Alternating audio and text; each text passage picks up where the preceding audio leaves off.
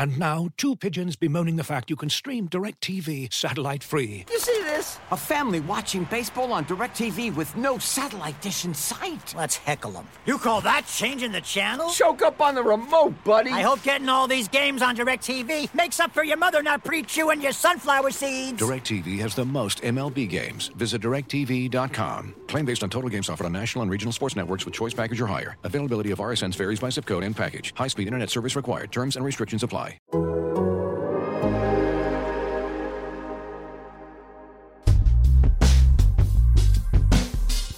ready? Let's get it started. The NFL Draft is now officially open. Welcome back to Prospects to Pros on the Athletic Podcast Network. I'm Dane Brugler. He's Lance Zierlein. Lance, what's going on with your Astros right now? Oh, it's a disaster. I feel like they're not being outplayed by the Rays, but they're getting out defended. The Rays, it's like they have 12 players in the field, and then Jose Altuve just can't make a throw from second. And so, we've seen this in baseball before. It's interesting, Dane. We've seen it with Mackey Sasser, who was a catcher. Rich Ankiel had to change positions. Right. Steve Sachs, Chuck Knobloch. We've never seen. I don't recall. Have you ever seen something similar with a football player, whether it was fumbles or a quarterback who just I don't recall ever seeing a professional quarterback completely lose his touch or his accuracy.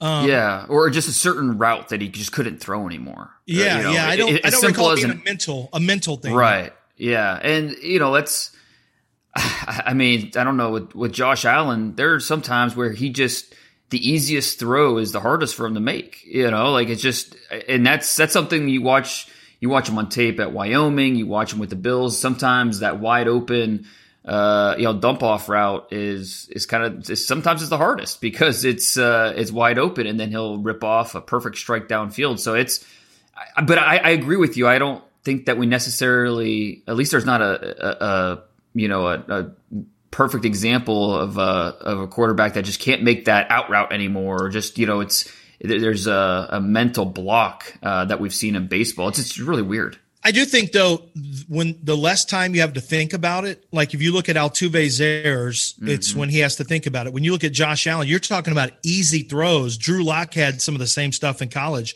where you see it's an easy throw, and it's almost like they think themselves, they start to aim instead of throw. Right. And when you aim, of course, there's some technique stuff at play here. I was, who was I watching the other day? I was watching tape of a quarterback. I'm trying to recall. Oh, it was Jamie Newman. And I'm watching his shoulder keep dipping, his elbow down, his shoulder down, and he's having some ball sail on him. And I think that's, that kind of stuff is correctable. But when it becomes a mental thing and you start aiming too much as a quarterback and you're not just cutting it loose and there's too much thinking instead of reacting, that's the number one problem in football is guys who think play slow, guys who react can play fast. And you have to be reactive. And to get reactive, you have to be instinctive, but you also have to have, you have to have repetition so that you get to that point of being, of being comfortable. And I know this is going to lead us into a kind of an off-script conversation here, but I think something interesting is going on right now with Deshaun Watson, with Lamar Jackson, with some of these quarterbacks who have had some success in the past, and teams are playing them a little differently, and they're forcing him. Now, Deshaun, it's because he doesn't have DeAndre Hopkins, but with Lamar Jackson, he's seeing a lot more zero blitzes. I know some different defenses have tried to force him to play outside in instead of inside out. And it is interesting to see these quarterbacks go through growth and sometimes go through growing pains. And that's why what a guy does in college is so very important. However, I would say that when you look at, and I want to get your opinion on this, when you look at Justin Herbert, he didn't have wide receivers, and that had to be mentioned that his wide receivers didn't get open all the time. Josh Allen, same thing for him in Wyoming. But when you start talking about Justin Herbert, I didn't see him do some of these. I saw flashes of what he's doing with the Chargers. I did not anticipate him being this confident this early.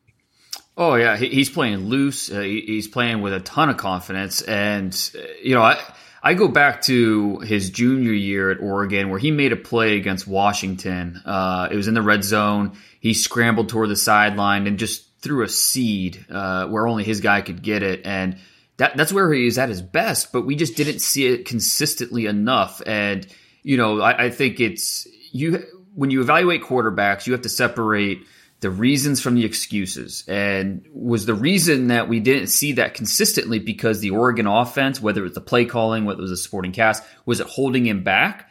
Or is that just an excuse that we're making for a quarterback that we want to like? We just, we have to kind of connect the dots for why the consistency hasn't been there. And that's where it's just a mind-numbing exercise you go through when you evaluate these quarterbacks to try and figure them out. And Herbert, a great example with the success that he's had early on.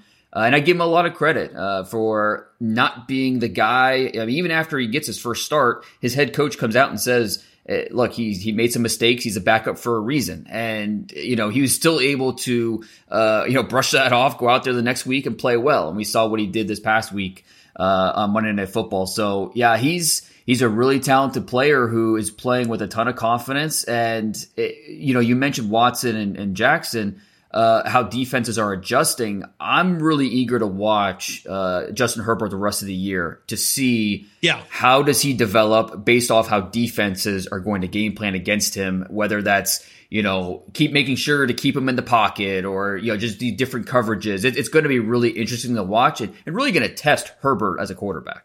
Yeah, and listen, he benefits from having a big target in Mike Williams, from having a ball winner in Keenan Allen, who's a great route runner. And I love the play action game. I think it suits him, the play action offense that allows him to kind of get into a flow and a rhythm, working off play action.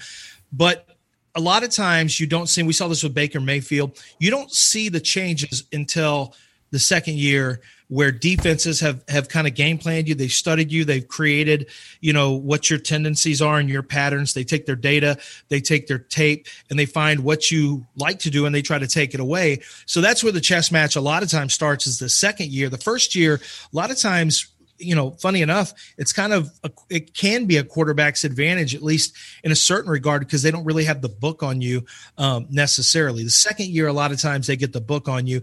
And I think right now, Lamar Jackson's going through that. But, you make a really good point. And I hadn't heard that phrase. Is this your phrase, separate reasons from excuses? Yeah, I came up with it last year studying Jordan Love. That's a great one. Yeah, that's a great – okay, yeah. So what did you say? Because I thought there were excuses for Jordan Love, and I was not into Jordan. I saw things that I thought would fail him on the next level too. So I was not big team Jordan Love personally.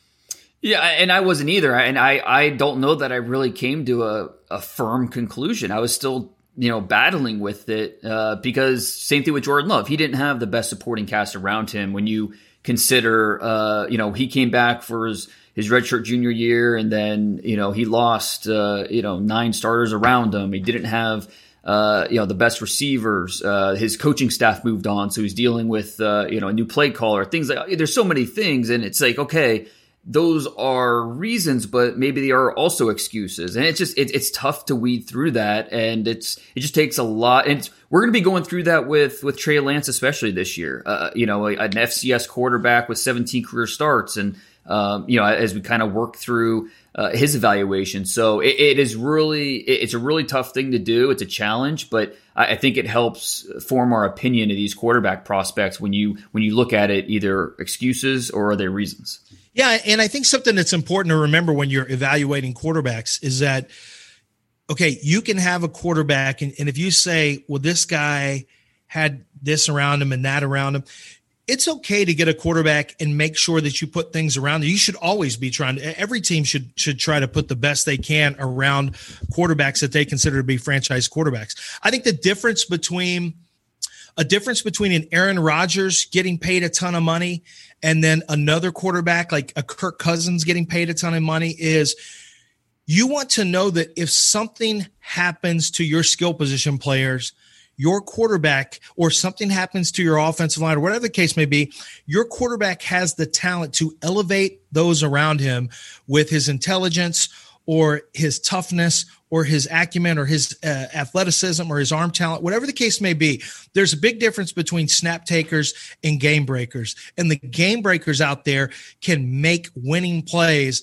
no matter what the situation is. Now, not all the time. Obviously, you have to have something in place, but game breakers can win games because of their talent. Snap takers, and there's nothing wrong with being a snap taker, but snap takers need things to be right around them, that they can perform at a high level if they have things right around them. Game breakers, they're special from team to team. Wherever you want to drop them off, they're special. And there's not a lot of those guys. That's truly elite talent.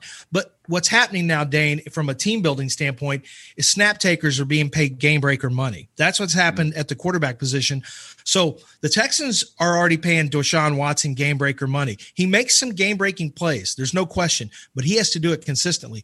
Kirk Cousins, he's a snap taker. It is what it is. So you need him to play exceptionally well, but you have to keep things stocked around him, which I would say they've done a really good job of that in Minnesota relative to, what Justin Jefferson has done this year. And of course, Thielen and Dalvin Cook. But that's one of the hardest things for me, Dane, is projecting a quarterback's ability to excel for a bad team. Because let's face it, the best quarterbacks like Joe Burrow, Tua, to a lesser extent, Herbert, they're going to lesser I'll leave Herbert out of it. Tua and Joe Burrow are going to teams with holes and with flaws. And do they have the mental toughness to overcome it? And do they have the talent to elevate those around them? Yeah, we're seeing that with Dwayne Haskins right now in Washington. He might never take another snap for that organization, and part of it is because of the way he's handled things when things haven't gone right around him. And there's a lot more that goes on with that. But, this is not the conversation I expected to have based off my Astros question, but I'm glad we had it because it was that was really interesting stuff. And so I did want to talk today about we need to touch on Alabama, Georgia coming up this weekend. A lot of future pros playing in that game. One of the biggest college football regular season matchups that we'll have this season. Also want to touch on the wide receiver position. Kind of get a feel for what you look for traits wise at the position. And seeing guys like Chase Claypool and some of the CeeDee Lamb and Jefferson and these rookies excelling early. Have a conversation around there. But I wanted to start too with get your feedback and your thoughts on what's going on in Atlanta right now. Dan Quinn let go after a winless start. No real surprise there. Was a little bit of a surprise to see Dimitroff fired as well. Now but I guess it avoids the next 10 weeks of the being asked, are you going to survive? Are you going to still be here and things like that? So it gives Atlanta kind of a head start on where they're going to go next, both head coach, front office. I thought Arthur Blank was very candid in his comments about Matt Ryan, not committing to Matt Ryan for the long term. Yeah, I was surprised.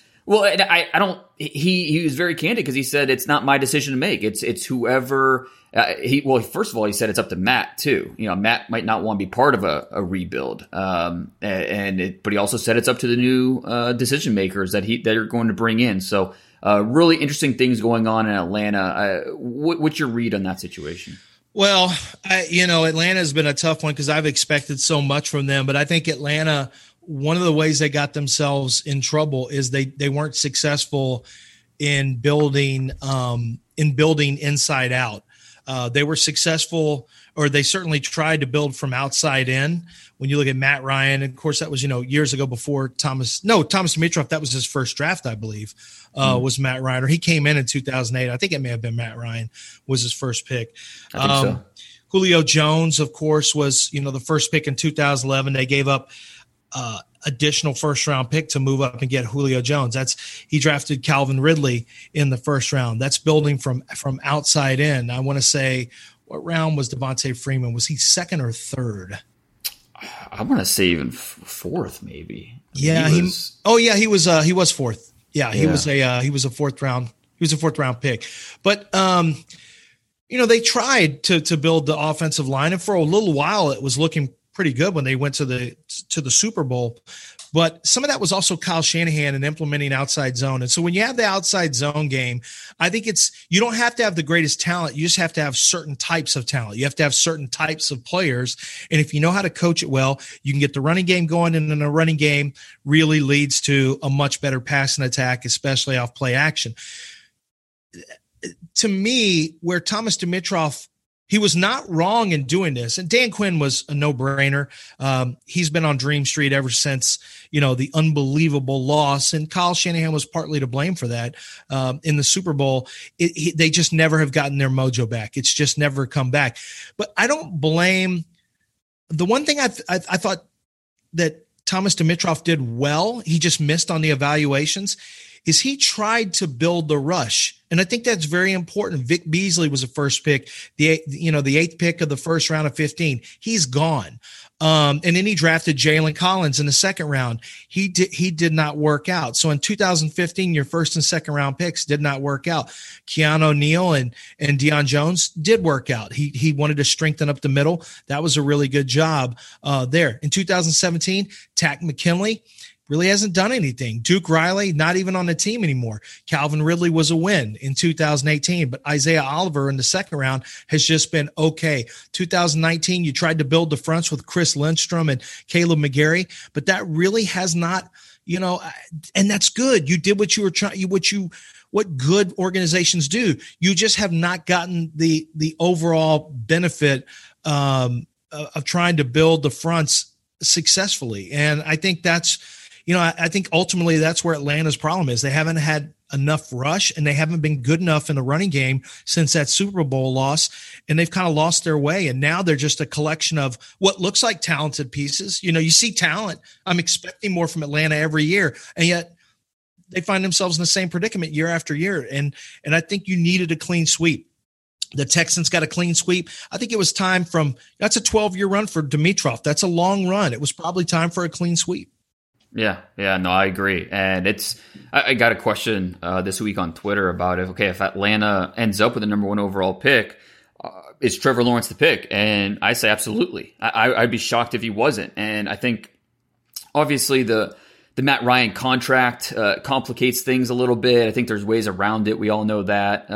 But it's, you just mentioned the clean sweep. I mean, nothing against Matt Ryan, but he's a 35-year-old quarterback, and this might be an opportunity for them to go the full clean sweep with a new head coach, general manager, and quarterback. And if they had the number 1 overall pick, I do think Trevor Lawrence would be the guy, and they just have to figure out what they do with Matt Ryan. I don't know if he's tradable with that contract.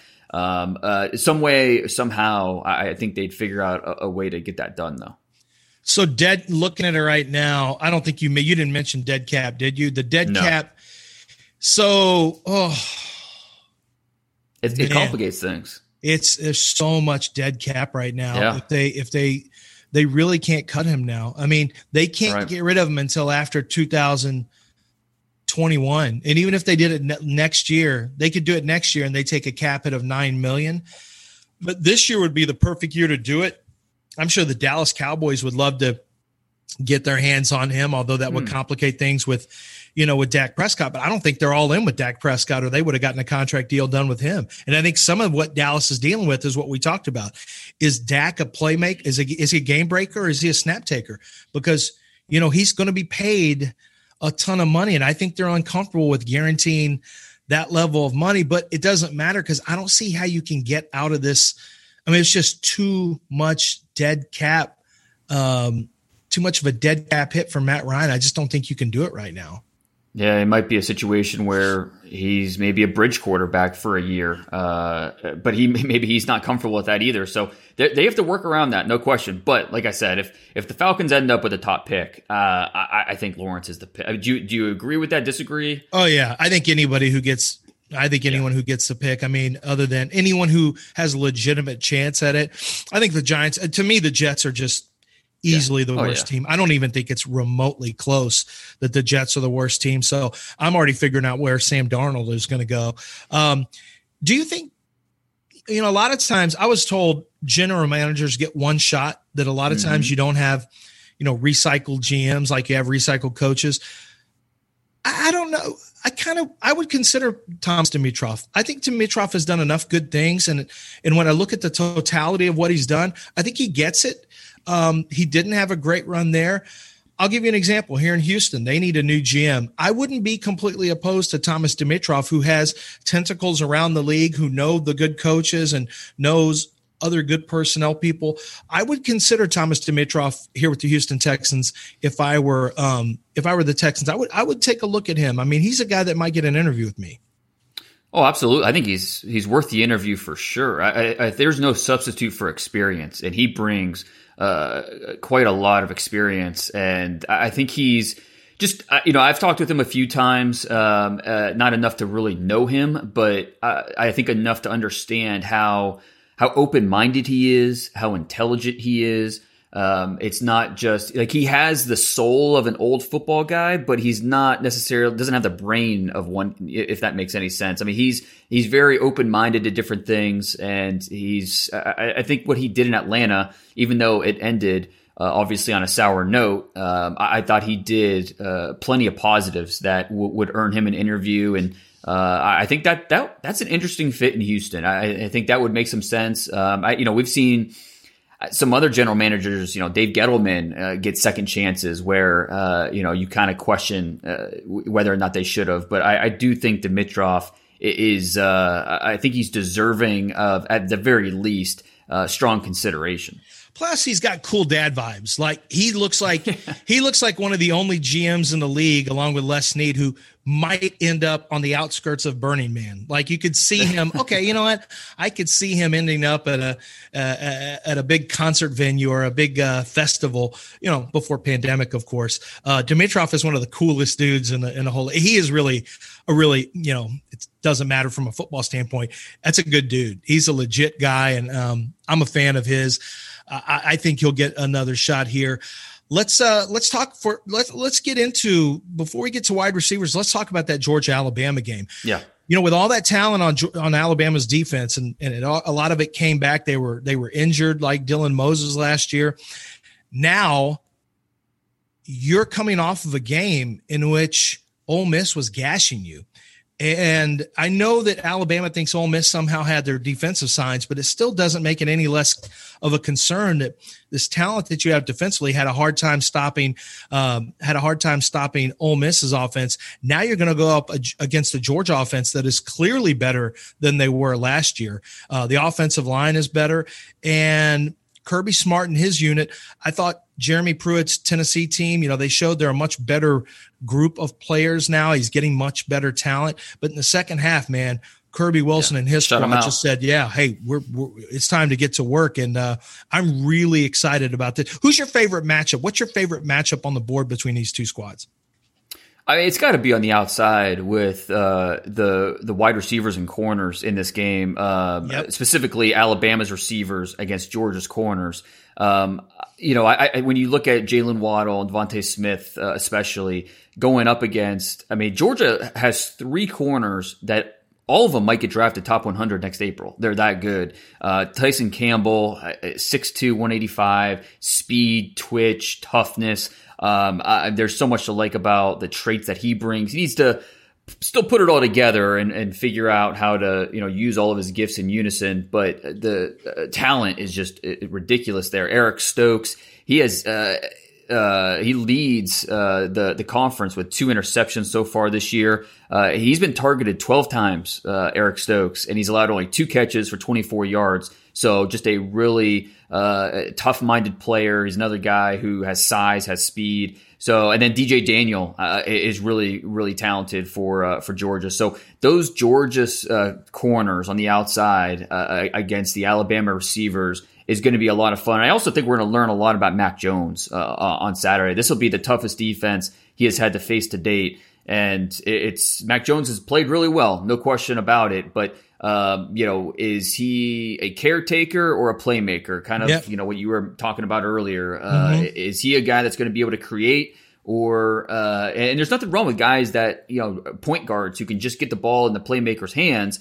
But sometimes when you're facing a defense like this, who are going to key on those playmakers, you have to make things happen. And so Mac Jones, this will be a big test for him. What about you? What's the matchup you're most looking forward to in this one? I'm really actually looking for this. Probably one for me, Devontae Smith. Watching Smith work a bit against the corners is something I'm really, really excited about. I'm really interested in watching Alex Leatherwood. And I was not a huge fan. I wrote him up last year. I did not think he was a first-round talent. I thought he made a smart move of coming back, and I also thought he made a smart move of not opting out and staying into play just from a film standpoint and getting better. I think finding out what he can do against a Kirby Smart front that usually will give you a good look off the edge and will also show you some games up front. I get to see his football instincts, his football intelligence. I get to see how he handles some redirection in terms of getting outside, setting out to speed, and then working back inside against twists and spin moves. To me, watching Leatherwood is against Georgia. I'm very excited about that. But I know everyone is huge into Najee Harris. And I'm coming around on Najee Harris. This summer when I watched him, I was just okay on him. This year, I like him much more. This is a game where he's going to have to create his own yards. I think that there's been a lot of – he has created some yards for himself with his wiggle, his jump cuts up to this point. But this is going to be one where I know he's physical. I want to see how he blends physicality, make you miss, and running through the tighter holes because that's what you're going to see in the NFL. So this is a big game for me with Najee Harris to see how he takes command in this game at a variety of times. Because to me, I'll just say it right now, I think this could be the game where a Nick Saban assistant finally beats him, and that's Kirby Smart. Yeah, I agree that the chance is there. And to your point about Leatherwood, I was not surprised, but just talking to different teams over the summer, how many see him as a guard at the next level and are grading him as a guard up to this point. And so this is going to be a big test for Leatherwood going up against Azeez Ojulari, the redshirt sophomore pass rusher for Georgia, who leads the SEC with pressures this year with 14 already. So a little undersized, but he's so explosive. That natural leverage, that natural dip that he has around the corner. He's got some hand swipes. So he's going to give Alex Leatherwood all he can handle. And that the winner of that matchup is someone that's going to make himself some money, no question. And then I agree about Najee Harris because he's going up against a tough front with especially in the up front with Wyatt and then Jordan Davis, but also at linebacker with Monty Rice, who I don't think gets enough love. He had a strip sack and a scoop and score against Tennessee last week. To me, I think North Carolina's Chaz Surratt is the top senior linebacker in this draft. But then the conversation about who's the next best senior linebacker, there's 3 or 4 names in there, and Monty Rice is absolutely one of them. He's in that day 2 conversation. And so seeing what he can do to slow down that Alabama rush attack, going up against Najee Harris and Brian Robinson, that should be a lot of fun. Yeah, and I think one other one that I want to mention is you brought up Wyatt. I want to see Wyatt and Landon Dickerson too when they're if they get matched up. That's another one because I think they're both a couple of guys who have a chance to put good out there against each other when they're matched up. So, of course I'm interested in the offensive line, but there really is. I mean, I just, this is a matchup I think where you really do have an intriguing battle of the fronts for both team, offensive and defensive line, linebackers, running backs. But then you also have the cornerback wide receiver matchup, primarily for Alabama versus Tennessee's corners. But I'm not Tennessee, but Georgia's corners. So I do find this to be a matchup where you're going to watch tape, and you know how there are, Dane. Every year there's certain games, and usually for me, SEC teams, I want to see what you do against Georgia. I want to see what you do against Alabama. I want to see what you do against LSU. Like those are the 3 go-tos. A lot of times it's Florida. Depends on what division you're in. But this is one of those games where you're going to watch this game probably 6 times because you're going to be studying so many different players for the draft.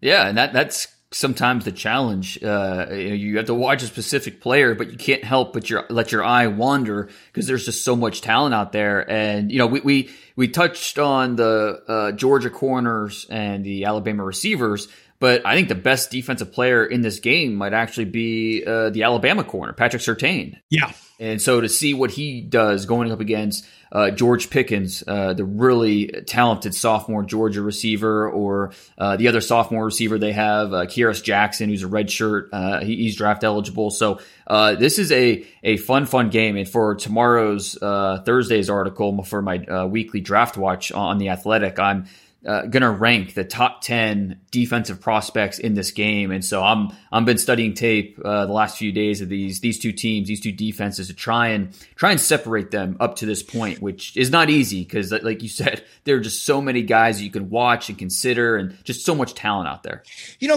Quick one off on Surtain. He's listed at 202 pounds. Does he look 202 to you?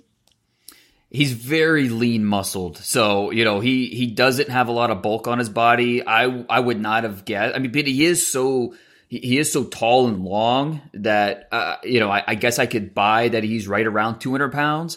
But I do worry a little bit about the play strength and the bulk, because it just doesn't look like he has much on his body. Yeah, and I bring that up because I would have guessed he was in the high 180s, to be honest with you. Right. Maybe that's because he is a longer player.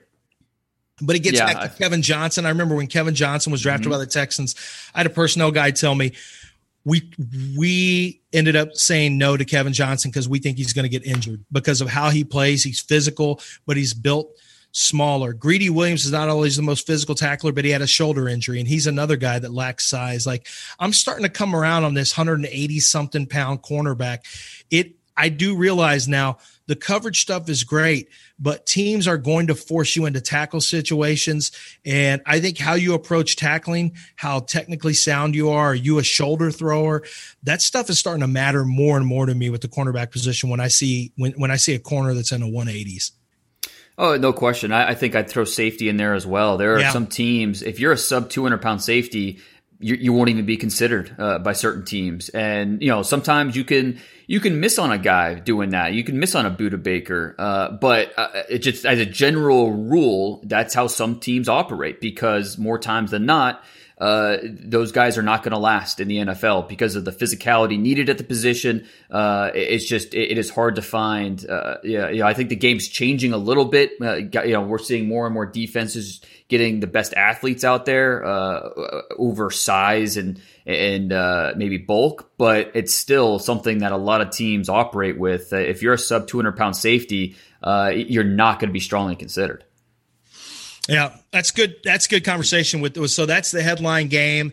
It's always the headline game. It really doesn't matter, but there's plenty of prospects, seniors, underclassmen to watch in that one. One of the guys who was a senior who came out this year, and he didn't come out. I mean, he's a senior. He was drafted, and that really may have been difficult for a lot of people, but I kind of felt like I had already, in the baseball terminology, I had already had a rep with Miles Boykin, was Chase Claypool. His teammate Miles Boykin from Notre Dame, okay, I got to see big, long, explosive leaper, great tester.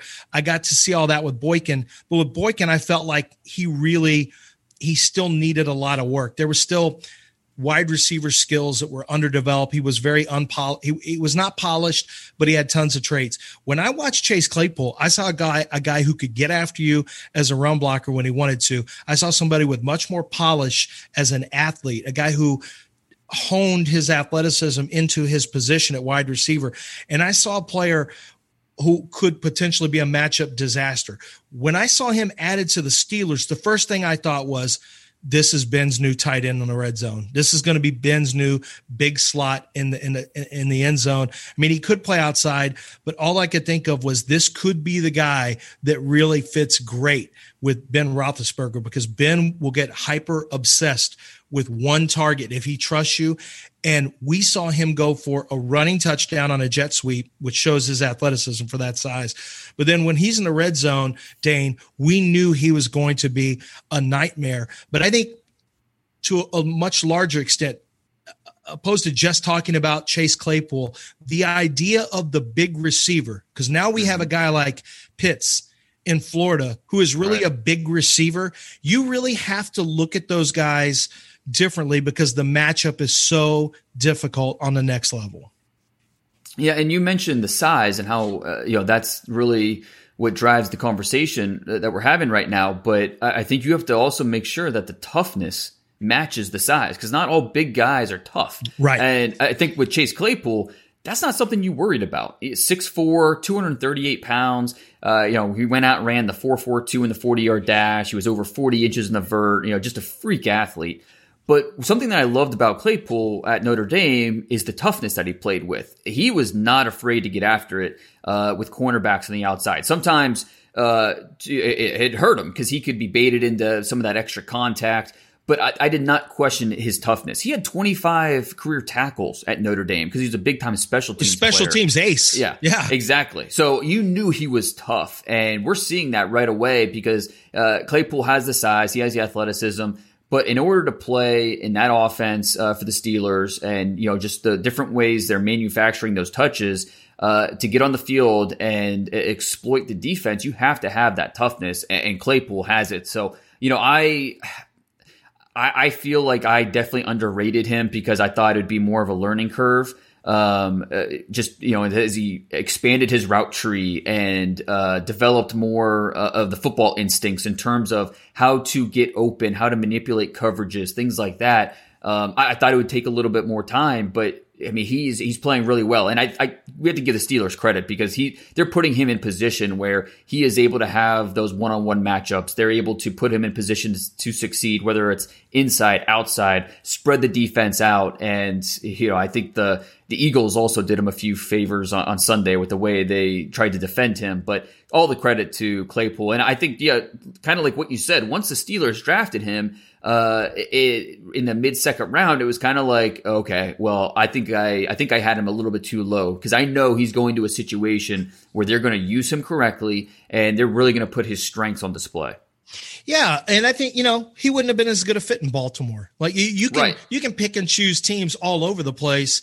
We see it all the time. There are certain players that need certain fits. There's nothing wrong with that. But when we evaluate, and I had a wide receiver coach a running back coach tell me this one time. He said, Lance, always remember when you're hitting a guy on, we were going over a guy's strengths and weaknesses. He goes, always remember that we're looking for a guy with this kind of strength. So a lot of times when you see when you say, well, this guy's scheme specific, well, you also have to remember sometimes you have to grade them assuming that right scheme, the scheme specific scheme is going to be the team drafting them. And that can be the difference between, being a 3-star player or a 4.5-star player. If you just want to go 1 through 5 stars on it, yes, I remember when Travis Johnson, who was a clear-cut 4-3 team, was drafted by the Texans in a 3-4 defense. It was a terrible fit. He was not a 3-4 player. However, when Chase Claypool goes, instead of being an outside receiver like Miles Boykin was with the Ravens, now he's with the Steelers where Big Ben is used to targeting big targets. Oh, this is perfect. It's perfect. Looking for an assist with your credit card, but can't get a hold of anyone? Luckily, with 24/7 U.S.-based live customer service from Discover, everyone has the option to talk to a real person anytime, day or night. Yep, you heard that right. You can talk to a real human in customer service at any time. Sounds like a real game changer if you ask us. Make the right call and get the service you deserve with Discover. Limitations apply. See terms at discover.com/creditcard. And now, 2 pigeons bemoaning the fact you can stream DirecTV satellite-free. You see this? A family watching baseball on DirecTV with no satellite dish in sight. Let's heckle them. You call that changing the channel? Choke up on the remote, buddy. I hope getting all these games on DirecTV makes up for your mother not pre-chewing your sunflower seeds. DirecTV has the most MLB games. Visit DirecTV.com. Claim based on total games offered on national and regional sports networks with choice package or higher. Availability of RSNs varies by zip code and package. High-speed internet service required. Terms and restrictions apply. As you've probably heard by now, we've teamed up with BetMGM this season. We'll be using BetMGM lines to make all of our picks, and we'll have special offers for our listeners each week. If you haven't signed up for BetMGM yet, use bonus code The Athletic, and you'll get a 1-year subscription to The Athletic, plus up to a $1,500 first bet offer on your first wager with BetMGM. Here's how it works. Download the BetMGM app and sign up using bonus code TheAthletic. Make your first deposit of at least $10, place your first bet on any game, and claim your voucher for a 1-year subscription to The Athletic. See BetMGM.com for terms. U.S. promotional offers not available in D.C., Mississippi, New York, Nevada, Ontario, or Puerto Rico. Gambling problem? Call 1-800-GAMBLER. Available in the U.S. Call 877-8-HOPE-NY or text HOPE-NY 467-369 in New York. Call 1-800-NEXT-STEP in Arizona. 1-800-327-5050 in Massachusetts. 1-800-BETS-OFF in Iowa. 1-800-270-7117 for confidential help in Michigan. 1-800-981-0023 in Puerto Rico. First bet offer for new customers only in partnership with Kansas Crossing Casino and Hotel. Don't forget, if you haven't signed up for BetMGM yet, use bonus code TheAthletic, and you'll get a 1-year subscription to The Athletic, plus up to a $1,500 first bet offer on your first wager. Let's have a little bit of a larger picture conversation when it comes to the receiver position. If we had to break it down, into general traits, let's go through it. I think for me, at least, and I'll be eager to get your feedback. The number one trait that I look for at the receiver position is just pass catching skills, and I put that into a very broad term because I think that includes your hands, that includes focus, the ability to adjust, that my ball mentality. Find the football, whether it's tracking over your shoulder or in contested situations. Just your pass catching skills has to be, for me, the number one trait that I'm looking for at the receiver position, because that's what it all comes down to. Can you catch the ball? Can you finish catches? And so those pass catching skills are paramount. I think you just made a great point, and it's very understated, but why would you not? And we are all guilty of this. I'm looking at separation. I'm looking at speed, contested catches, which does fit into the catch category, as you mentioned it. But at the end of the day, you're a receiver. What does that mean? You have to catch the ball.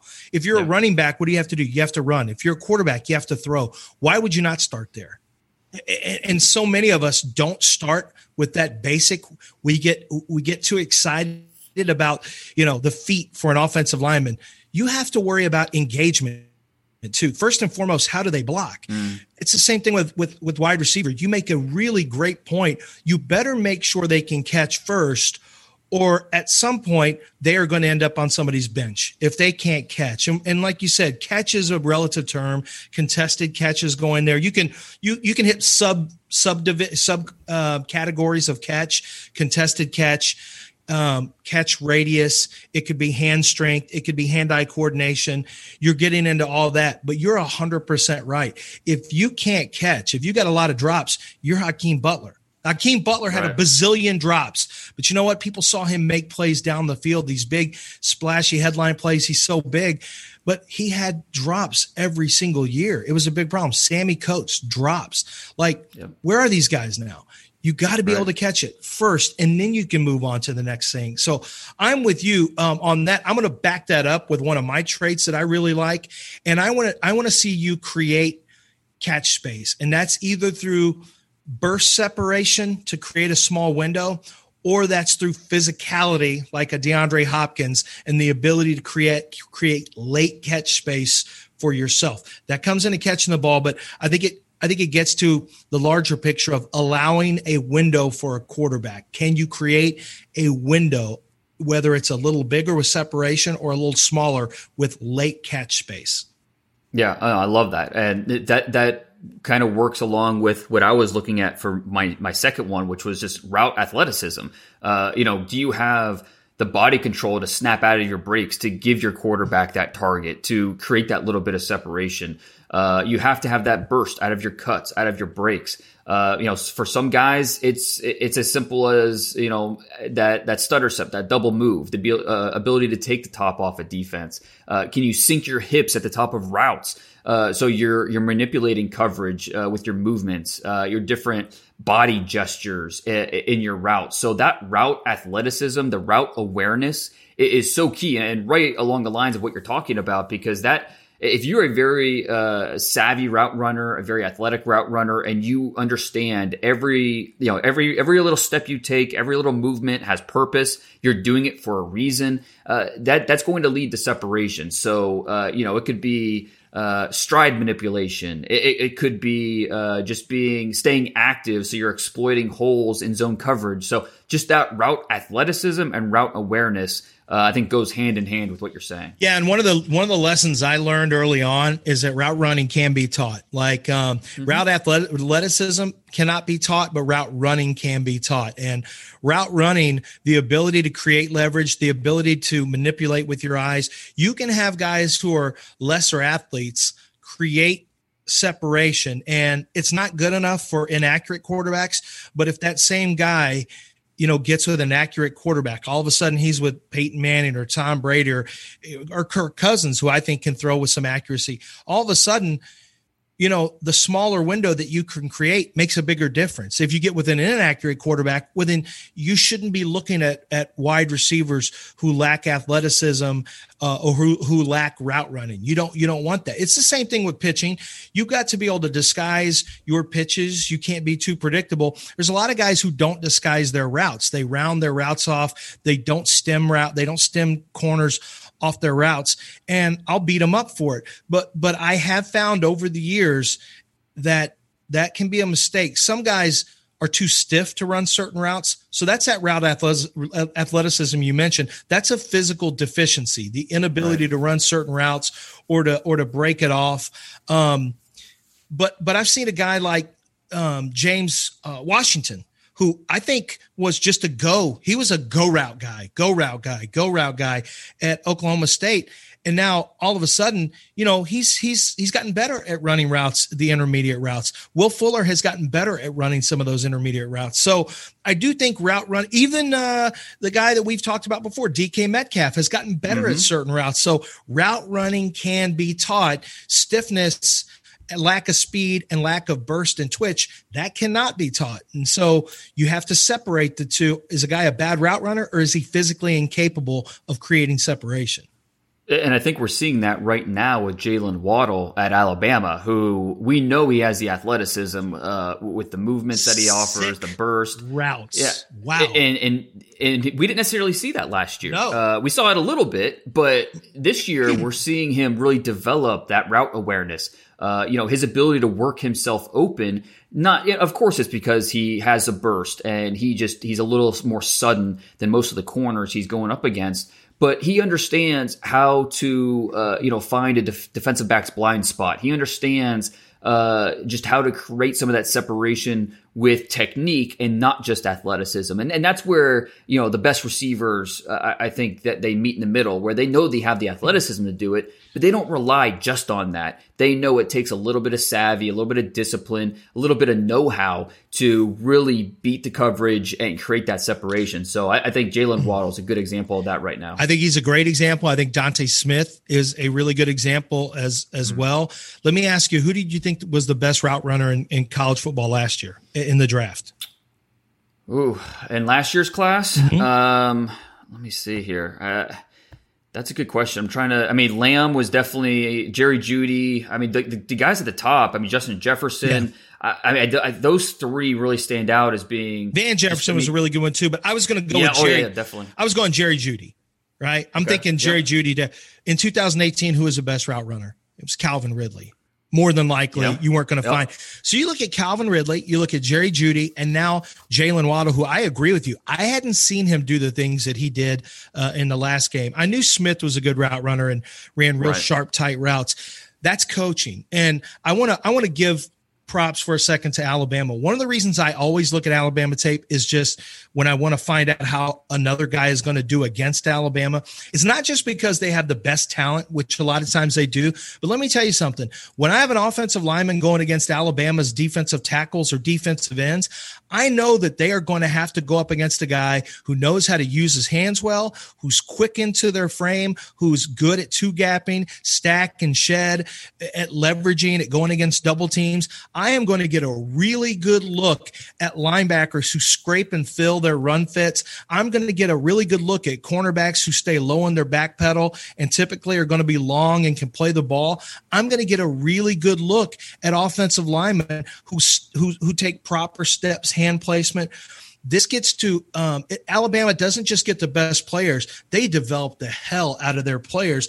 And those wide receivers, that's not an accident that Jerry Jeudy, Calvin Ridley, Jalen Waddle, all are great route runners and sharp, tight route runners. That's all developed. Yep, 100%. And, I think that another conversation with Waddle, and that kind of brings me to something else that I think is important at the wide receiver position in terms of traits, is just what you can do after the catch.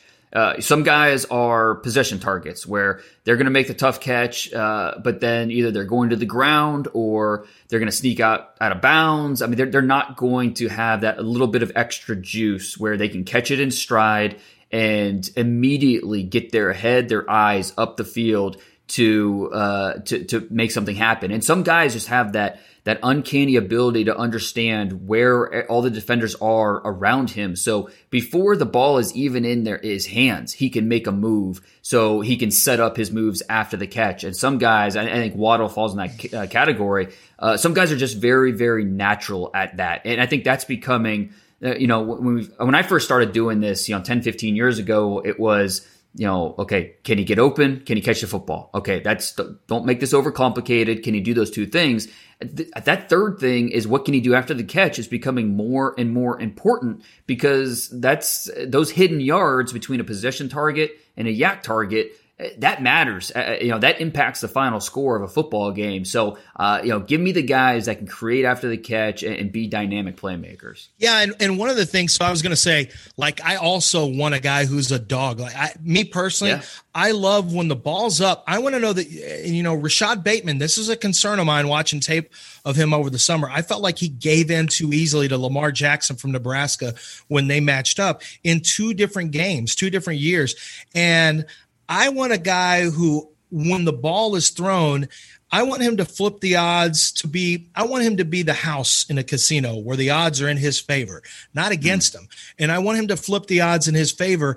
And to do that, it takes, number one, instincts. I think just like a great rebounder in basketball has instincts of where the body positioning is and where the ball is. It's amazing how many JJ Arcega-Whiteside is a guy like that. I think Sage Surratt is like that, who we talked about. Sage was a great high school basketball player. These guys just have a great feel for how to put you on their hip and how to keep you there. And so I think that's something that I really love seeing, the body positioning and the will and determination to win. But one of the things, Dame, is with wide receivers, and I want to see if you find this, it's a game of mix and match. Like if I have a burner, okay, he might not have to be a dog as a wide receiver because he's going to get open. I want to make sure that if he's going to be open, he's going to catch the ball. I also want to make sure he can get off press. So, but now if I have a guy who doesn't have explosive speed, I want to make sure that he runs sharp routes or can get out of his breaks quickly. And I want to make sure that he is great with contested catches. But he doesn't have to have the speed. It's like, all right, I'm willing to sacrifice one thing, but you need to give me 2 things. I'm never willing to, you can't just have speed. You can't just have great hands. Like you have to have 2 things. You don't have to have all 3. If you do, you're Julio Jones if you have all 4. Sure. But if you have, like Andre Johnson didn't have great hands, but he had all the rest of it. Chad Johnson pretty much had all those factors. That's why he was a good Terrell Owens. His hands could be a little spotty sometimes, but competitive. No one was going to be more competitive with the ball in the air. So I think you look at Denver. I think you look at Denver, you have a good contrast of receivers that are like that. They're just different. Like Courtland Sutton, because he what he offers is different than Jerry Jeudy, but they complement each other well. Yes. And neither have it all, but they both are well off with having 2 of the 3 or 3 of the 4 based on what you're saying. What about Keenan Allen? Keenan Allen's like a 4.7 guy, but he does those other things that we've talked about just exceptionally well, and he'll play forever, just like Larry Fitzgerald, because Larry Fitzgerald has competitiveness. He has honed his craft. He made a team first decision by moving inside to the slot when Bruce Arians was there. And he is still playing football because he catches the ball exceptionally well, and he does all the little things, and he's a great teammate, and he's willing to block. And, that's how you end up playing longer, is you're willing to do more things than the other guy.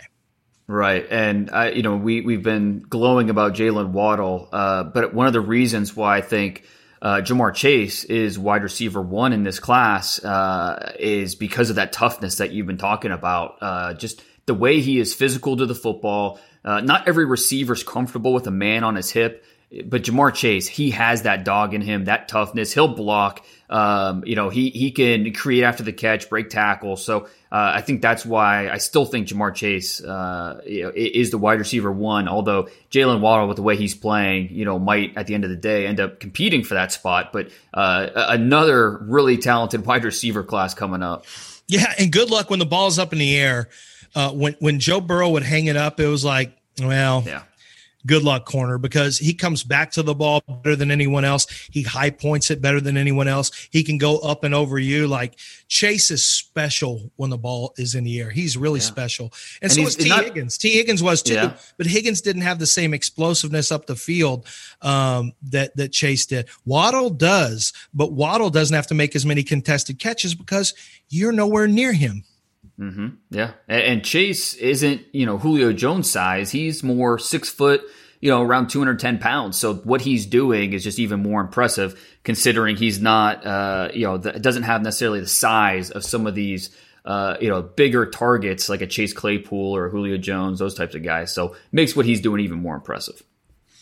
That's about all I got on wide receivers. I'm looking at anything else that I can. I do think it is interesting though, that now with so many, wide receiver screens and so many quick games being played, that anytime you have a wide receiver that's a willing blocker, I think the two things that one is that you mentioned, yards after catch on the short catch and run stuff like Brandon Ayuk, that matters. And then number 2, a guy who is willing to be a little extra as a blocker, that can make all the difference in the world, running from 11 personnel or running quick game outside and you want to run some, some little quick screens and stuff like that. If you have somebody who's willing to be a dog out there and lock up and stay connected to the block, I mean, those are little things, or the ability to be an ace on special teams as a gunner.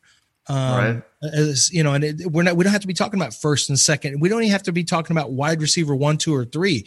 If you're a wide receiver that is a willing special teams player and will go out there and go on coverage teams, man, that stuff matters. That's a big differentiator when a team is looking at 2 receivers. If you're a dude who will go out there and as a gunner or cover kicks like Chase Claypool, that'll push you up around. Yep, and I think a perfect example is at LSU. Terrace Marshall is doing a great job this year. Ja'Marr Chase, obviously, going to be one of the first receivers drafted, if not the first. Racey McMath, senior LSU wide receiver, 6'2", 225 pounds, 4'4" athlete. The offense hasn't necessarily been there from him, but this guy is an elite special teams player. He will be drafted in April based off his special teams alone. And, whatever else he gives you on offense is kind of just extra. So for those that have not heard about Racey McMath, keep him on your radar because that's special teams ability. He showed it on Saturday, this past Saturday against Missouri when he raced down the field as a gunner, forced the fumble. LSU recovered it and then punched it in for the touchdown. So he's that type of player you're talking about who is still learning as, the ins and outs of playing offense and being a consistent wide receiver. But what he does on special teams is going to keep him around to at least give him a shot at having an NFL future. And we saw that with Russell Gage when he came out of LSU and he's developed into the number 3 receiver. And, we saw that with Matt Collins. Now it didn't work out, out of North Carolina, but it was his special teams play that really elevated him. So that's another thing. Make sure you keep an eye on that. Yeah, all right. Well, that's a great conversation. We're going to try to do this each episode now, try to do a different position, touch on all the traits we look for, the evaluation technique, what's important, maybe what's overrated, things like that. So look forward to that in future episodes. So you can find Lance at Lance Zerline on Twitter. I'm at DP Brugler. You can catch us next week on Prospects to Pros.